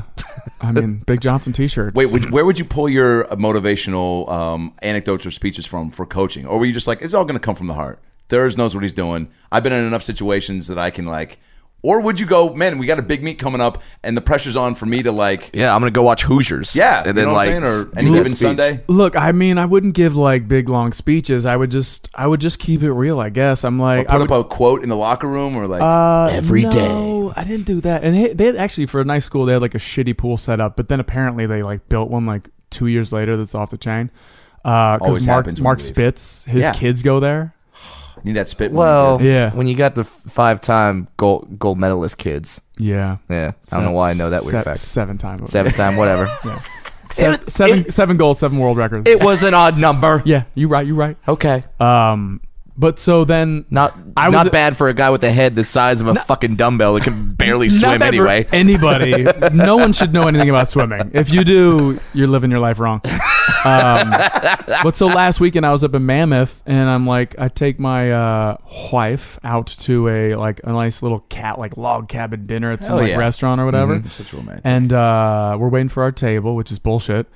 I've been on Comedy Central. Yeah, guys, basic cable. Oh my God. So then I'm at the bar, and like I feel like a tap on my shoulder. I'm like, here we go. And this guy's like, Anders. I'm like, yep. I'm an asshole. And he goes, hey man, it's so and so. You coached me in high school. Holy shit. And I was like, oh yeah, what's up, man? Hey, like what are you doing here? And now you're drinking with your former student. Well, almost. Okay. He was leaving the restaurant with what I was like, oh, that must be like your sister and your parents are here, and like I'll see them and say hi and whatever. And then I realized I'm so old that my former like pupil is now a grown man on a Mammoth weekend date. Do you know what I mean? Like, yeah, that's... He's dropping ducats, man ducats, to take a woman on a weekend. I'm like, I think I rented man ducats one time. Yeah, you did. You did. You're a 29-year-old dude, right? And I'm like doing dude old life. Ass. Yeah. Wow. Yeah. And you're looking at it being like, well, you kids be safe. Okay, all right. It's snowing. Remember what I said in high school? That still applies. Yeah. Best of moment number 31 from America's Got Talent, sweeping the nation and quickly becoming a rising star in the comedy world. It's Preacher Lawson. 7th grade, I went to 3 different schools. 6th grade, 3 different schools. 5th grade, 3 different schools. Military 4th grade- family? No, well, kind of like the military. You know? Okay. Get on the ground now, go! You know, Oh, it's that kinda, kind. That's Okay. kind of similar. But no, it's... Sorry. But listen, that happened once. You know what I mean? Like, I remember my mom being like, get on the ground. Like, get on the ground. But I was like 7. Shit. Yeah. So, I mean, it was just, I don't know why we moved around a lot. Your folks give you that type, I mean, like, just your attitude and your mindset, so, like, people can really, you know, you obviously had to be around people or have people in your life that kind of, you know, gave you little pep talks, or did you just observe from people around you, like, to develop into who you are? Yeah, I mean, my mom is just really, she's like me. She's like me. She's a little more... Fuck it, I'll figure it out. Yeah. Well, I mean, the reason, I don't know why we moved, so, I don't know. I think my mom just never settle, but I mean, I took a lot from my mom. She's super creative. She's really, she's just her. You know what I mean? And she came out and she was on America's Got Talent too. She came out from, that was pretty dope. That was the first time I've seen her in years. No shit. Yeah. So when I seen her, AGT made sure I did not see her till then. And so, no shit. I remember I was talking to Mike Young, one of the contestants, and I was talking to him. I'm like, yeah, man, you know, and he was looking weird, and he started backing away. I was like, what's going on? And then my mom started running up, and I was like, and I was trying not to cry. And then I was like, I should have cried. I would have got the golden buzzer. And so, I mean, God, that's such a crazy moment. And then, like, because you're having this real human moment, and you're also probably somewhere in the back of your head going like, wait a minute, they're recording this, I'm on TV, be careful what you say, be careful what you do, like, that's got to be just insane. I don't know, it was great. I mean, especially because my mom, she's been my biggest supporter. She was there the first time I went on stage. She recorded it.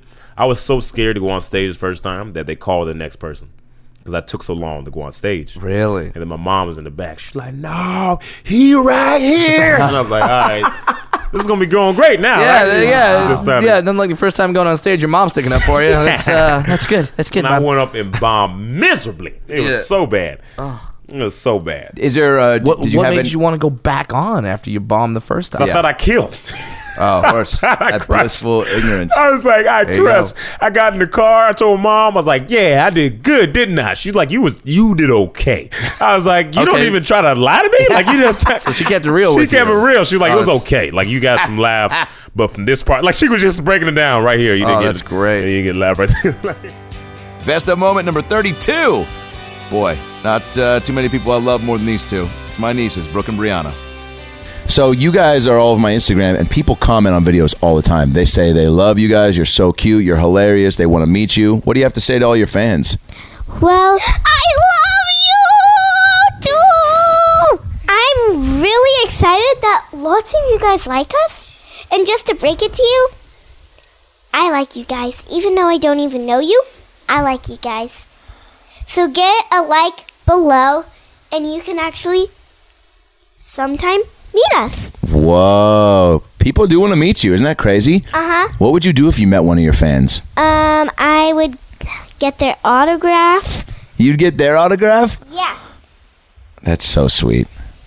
Even though I'm 8 years old and I'm like almost as tall. I'm almost as tall as a lamp.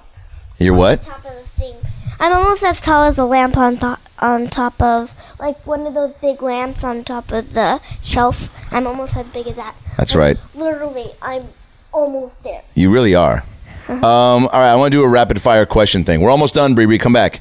Come on, get off Minecraft. Why? It's not Minecraft. I just wanted to see what. All right, we're almost done. Here, take the mic. So here. Hey, we're doing a rapid fire. We're doing rapid fire. Hey, rapid fire questions. Hold the mic in front of your mouth. So, favorite food? Okay, this is me, Brooke, the one who loves black and pink. Black, pink, and white. My favorite dessert. My favorite dessert is actually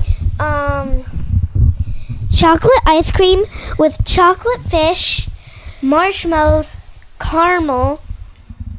Together. It's all together at the same thing, the same package.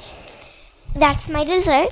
And my favorite food for breakfast is pancakes. Wait, panic cakes or pancakes? Pancakes. Okay, you said panic cakes, and I was like, do you have a panic attack in the morning, so you have cake? So I have pancakes and eggs. My favorite lunch is actually blue sea sushi. Dang, you get to have that sometimes. So just for the listeners, that's not every day. That's once in a while when mommy treats you, right? Mm-hmm. Okay, so sushi for lunch, and then dinner, what do you like? For dinner, my favorite food is spaghetti. Dang, me too. Brianna, favorite dessert? I don't really have a favorite dessert. It's just I like to eat dessert. I mean, eat dessert because it's just like it's very smooth and sometimes it's hard. Yeah. And cold. So. What about breakfast? What's your favorite food? If you could have anything. My favorite food is like pizza and spaghetti. Like sometimes if I have spaghetti and Dad gives me pizza and there's leftover spaghetti, I could just put spaghetti in my pizza. Oh my goodness. That sounds like what Uncle Adam used to do. We're going to have to watch you. Brianna, okay, favorite sport? Definitely basketball. Brookie, favorite sport? Favorite sport? Ballet and swimming. Oh, that's right. You guys swim a lot. What is your favorite part about swimming? Going to the deep end and then you relax for a second under the water, but when you need to breathe, you can go up. Brianna, favorite part about swimming? Because you go to the deep end, you can relax and stuff, and sometimes you can pretend that you're dead or something. Yeah. Have you guys ever peed in the pool? Yes or no? Yes. Yes. A million times. I will also answer yes to that question. And also sometimes different types of hot tubs. Different? You've peed in hot tubs? Yeah. Dang. All right. Well, hopefully this is just a We phase. peed in Grandma's hot tub. Whoa. All right. I'll keep that between us. Okay. Favorite song? Oh, my favorite song is "Look What You Made Me Do" from Taylor Swift. Brianna? My favorite song. Hold the mic up. My favorite song is from Katy Perry, "I Kissed a Girl." My second favorite song is Katy Perry, Bon Appetit. Hell yeah. My second one Mic up. My second one is Britney Spears, Down Under. Okay, favorite celebrity you would like to meet? Taylor Swift! Who do you want to meet if you got a chance? Since it's hard for Katy Perry and Taylor Swift, then I'll maybe go with Britney Spears. Ooh. No, but don't you guys like Shawn Mendes? Yeah. Doesn't he sing that song? I can't stand a girl like you. Well, Shawn Mendes is a little He's a little cute. All right. Who's your crush on right now? Go. Enzo. Who's Enzo? He's in my daycare and he goes to my school. Is he your crush? Yeah. He's in first grade. Dang. And why do you like him, Bree? Because he has cute hair. And what else? They used to be girlfriend and boyfriend, but then they broke up. Ooh, juicy scoop. The hot take. Enzo and Bree broke up. Why? Now they're just friends now. Maybe because Brianna accidentally threw his bracelet all across the whole recess floor. You threw his bracelet across the entire recess? Because he lied to me. What'd he say? He said that he gave me infinity chances when he broke up with me, and then he was pretending to love me the whole time. He didn't really love you? Well, he loved me before, and then when he told me that he gave me infinity chances, he said, "Actually, I'm kidding. I just gave you 0 chances. Bye." But then he shut the door. Dang. Bye, Felicia. Why did he give you infinity chances? He did not even give me infinity chances. He was just trying to make me happy because whenever he's kind of whenever someone likes him and he likes someone else, I start crying a little bit. Aww. Didn't you guys like the same boy at one time? I remember 2 years ago I had a conversation and Brianna told me. He was mine first, and then Brooke stole him. Brooke, what do you have to say about that? Come here. Because Brianna told me that you guys went. I didn't steal him. All of a sudden, I went in her room to give her teacher the copy because we have the copier, and then all of a sudden, it was Liam's fault because when he saw me in my favorite dress, dun dun dun, he was looking at me. He had googly eyes. He had googly love eyes. He was like, "Oh my goodness, who is that?" He doesn't sound like that. He's like, "Oh my goodness." Wait, did he think you were Brianna because you guys are twins? No. She had a little bit shorter hair than me last time. Now, Brookie, you told me at one point, or Brianna told me, it was very sweet. You said that Brookie looked at Liam lovingly, and she went batted her eyes, right? And then you said that, I said, how do you know they're in love? And you said, well, they went down a slide that could only hold one person. And you said they both went down together, right? And you said, I go, what do you mean? And you go, they just made it work. And it was so sad and adorable. But then I said there was plenty of fish in the sea, and you're like, yeah. You're like, I don't care. I'm over it. Well, I'm not really over it, but I'm kind of over it. Okay, I am not over it because of Enzo now. You are? Oh, you're over it because of Enzo. Yeah, you have a new crush. And that's what love is, you know? Sometimes it doesn't work out, and you guess what? Millions of people in the world. Now, do you guys what's your favorite subject? Oh, can I marry you? Me? I'm your uncle. Wait, I want to tell everybody. Wait, yeah. I'm gonna hold it. So, I was about to kiss Liam on the lips but then the bell rang, and then I was waiting the next day for him to meet me at the place where I told him to go. Where was that? But he actually moved away. Wait, so you said meet me at the vending machine outside the flagpole, and then he goes, okay, I'll be there, and then he moved? Yes. Oh, that is the epitome of wait. But the mic and well, peacing out. I think Liam didn't want to make her sad that he had to leave. So, yeah. Just Irish goodbye. The same times, if Uncle Adam's had a little too much to drink at a party, and I don't want to say goodbye because I'm going to embarrass myself because I'm a little woozy, I just leave. Yeah? Same thing? Yeah. Best of moment number 33. He produced The Soup, The Joel McHale Show with Joel McHale, and hopefully something with me and Brad soon. It's KP Anderson. So, like, when you're putting that together, is it a different style of writing? Because you're like, oh man, this is going to be journalists and politicians, or is it like or is it just no, we're going to do our thing? We kind of know we're going to do our thing. Like Joel did some really smart stuff. Like he talked to Colbert, he talked to Kimmel, he talked to Seth Meyers. Yeah. He asked a lot of questions about what they liked about what they did, what they wish they'd have done differently, all that kind of stuff. Did Seth Meyers mention launching Trump into the presidency? Oh no, that hadn't happened yet. I think we sort of all collectively there. Conan did a really great one, and they had all done their own version of something great with it. Colbert's wasn't warmly received, but it was brilliant, and Seth's was probably the most like wow of all of them. But Joel kind of went in and very smartly, I think, like his sort of directive to us was, I want to cut a wide path. I don't want to do any one long run about anyone. We wound up doing a long run about Chris Christie, which was like a 4-joke deep run, but the rest of it was one and then moving to the next person. He said, I really want to be equal opportunity. Like, I don't want, after this is over with, I don't want them saying that I'm just a bleeding heart liberal who is screaming about the Republicans. Sure. So we opened with our first shot was at Obama. Which was as always, Mr. President, you were amazing. You're just so funny. My favorite one you ever told was when you said you were going to close the detention facility at Guantanamo Bay, and the room got quiet. And then Michelle Obama goes, and then everybody broke up a little bit. C-SPAN is like one of those paranormal activity movies.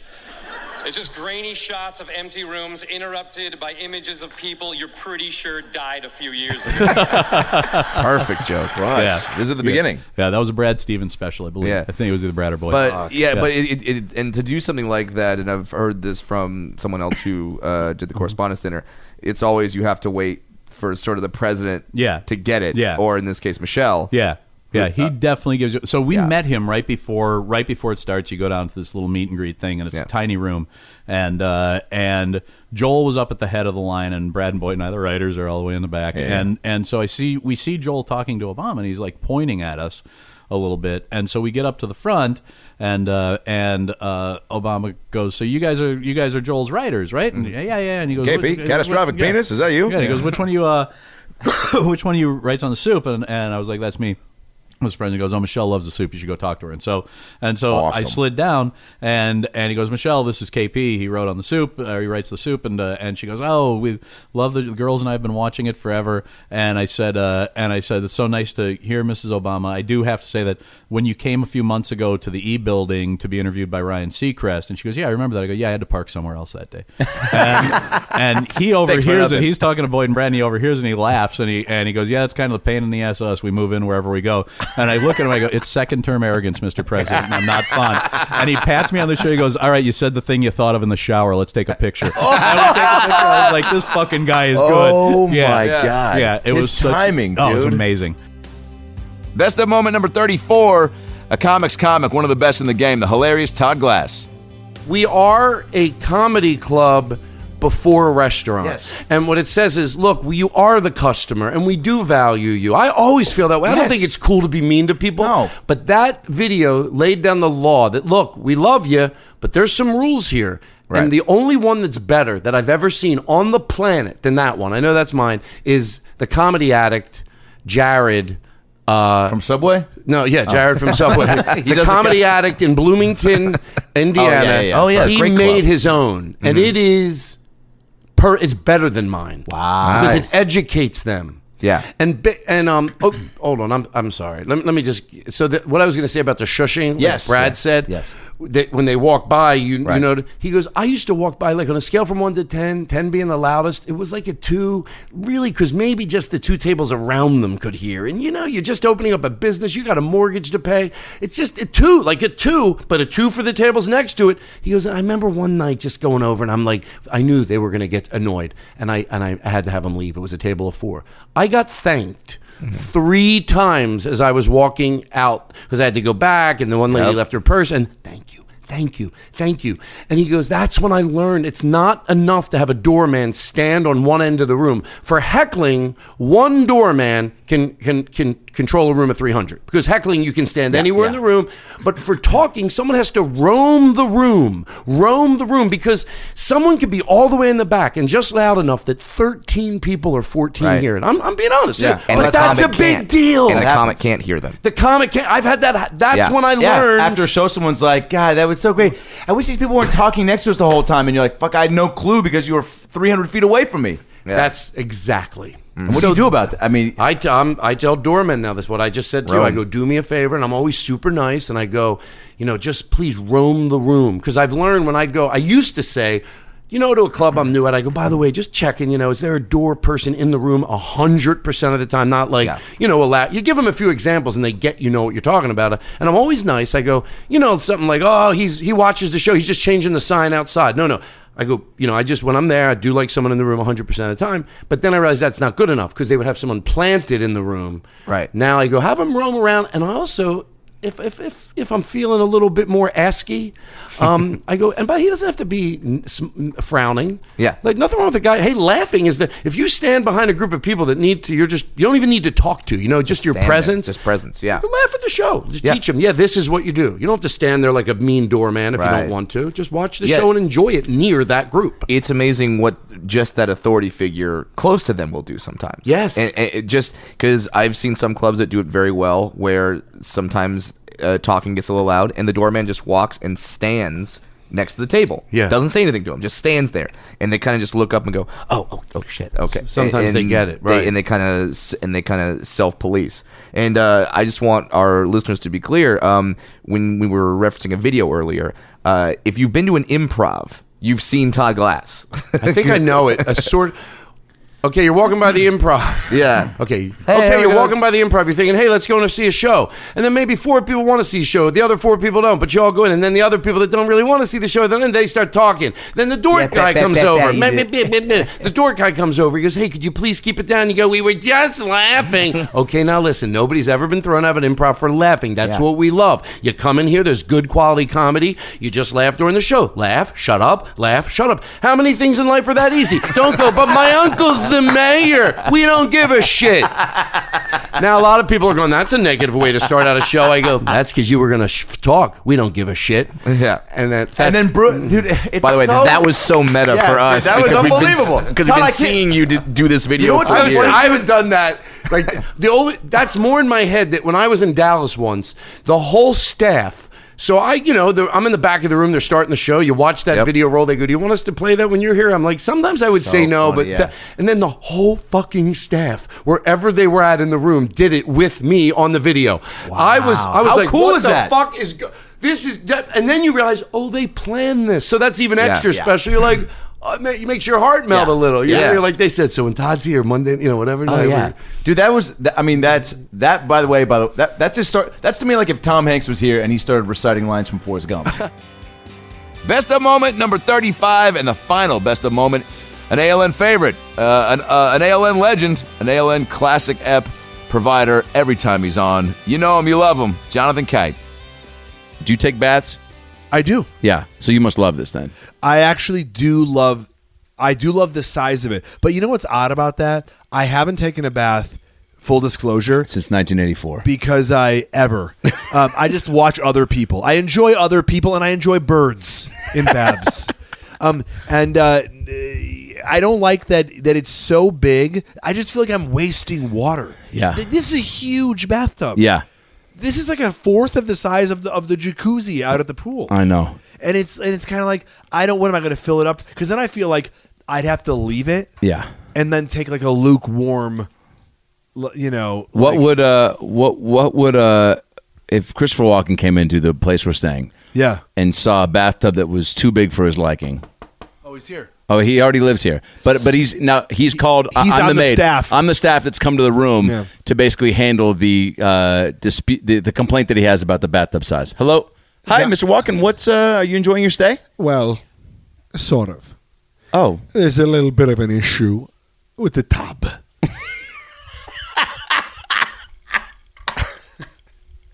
If there's one thing I'm known for, it's that I like to soak. I like to get in there until my balls look like 2 California raisins. Great. Is it so? What do you need? Anything, or is it? Yeah. Is it too big? It's a little big for my liking. I like to feel like, you know how pit bulls have a thunder shirt. You put it around them so they feel snug, like a baby in a papoose. That's how I like to feel in the tub. I like to get in there and feel like I'm being hugged by the water, like a hug from Poseidon. So we'll get you a smaller tub. We can switch you rooms. I like the tub the way it is, but I'm hoping that one of the many staff members who will keep offering me towels, if they would just hug me. I did notice I was bathing. Mr. Well, that's something I can discuss with the manager when he or she gets here.